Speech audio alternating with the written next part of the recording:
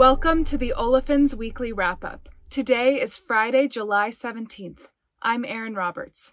And I'm Kathy Hall. And together we bring you the IHS Markit podcast that reviews the top events moving the ethylene and propylene markets over the past week. The design of this podcast is to complement the content from the North America Light Olefins Weekly service, otherwise known as the NALO Weekly. Welcome back, Kathy. Good to be back, Erin. I'll go ahead and kick things off with energy, starting with crude oil. WTI has traded in a narrow range throughout the week, ending at just over $40 per barrel. Large crude inventory draws in the U.S. failed to move prices higher, with oil demand recovery threatened by the ongoing surge in cases of COVID-19 in several parts of the country. NYMEX August gas futures closed the week at just under $1.75 per million BTU, despite what many considered a supportive inventory report and moderately hot temperature forecasts for the remainder of July. Soft LNG demand and re-emerging concerns of more pandemic-related demand decreases continued to weigh on the market. What happened with NGLs?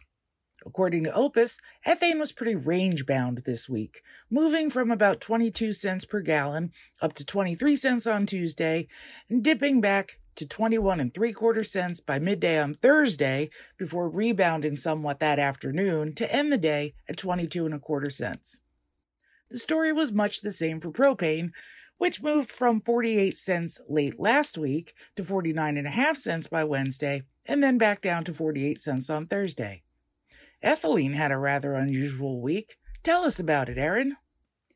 Well, the ethylene market was extremely active this week, with trades totaling 48 million pounds completed at the Texas hubs. Overall, ethylene spot prices strengthened yet again, rising to 15.5 to 19.5 cents per pound for July delivery and 15.5 to 19.5 cents per pound for August delivery. What's unusual is that this week's low prices were at Nova, with Enterprise at the high end, due to record-high monomer exports at Morgan's Point. On the cost side, the weighted average cash cost continued to increase this week, driven by higher feedstock prices for ethane and light naphtha. Delayed restarts for planned outages and prolonged unplanned outages are drawing down inventories, particularly at Texas hubs. Formosa's Unit 1 in Point Comfort and INEOS's No. 2 unit in Chocolate Bayou that started planned maintenances in April continue to remain offline alongside the BASF Total cracker in Port Arthur that was shut down in June. There are some changes to the ethylene short-term price forecast this week, but none for propylene. And if you want to find out more, you can read the respective sections of the NALO Weekly. Anything else you can tell us about propylene? Propylene was sleepy this week. A mere 14 million pounds traded for July delivery, and prices spent the week at 31.25 cents per pound. Propylene's forward curve shape, which recently flipped into backwardation, stayed that way this week, as trades for August, September, and the fourth quarter were all done at 31 cents.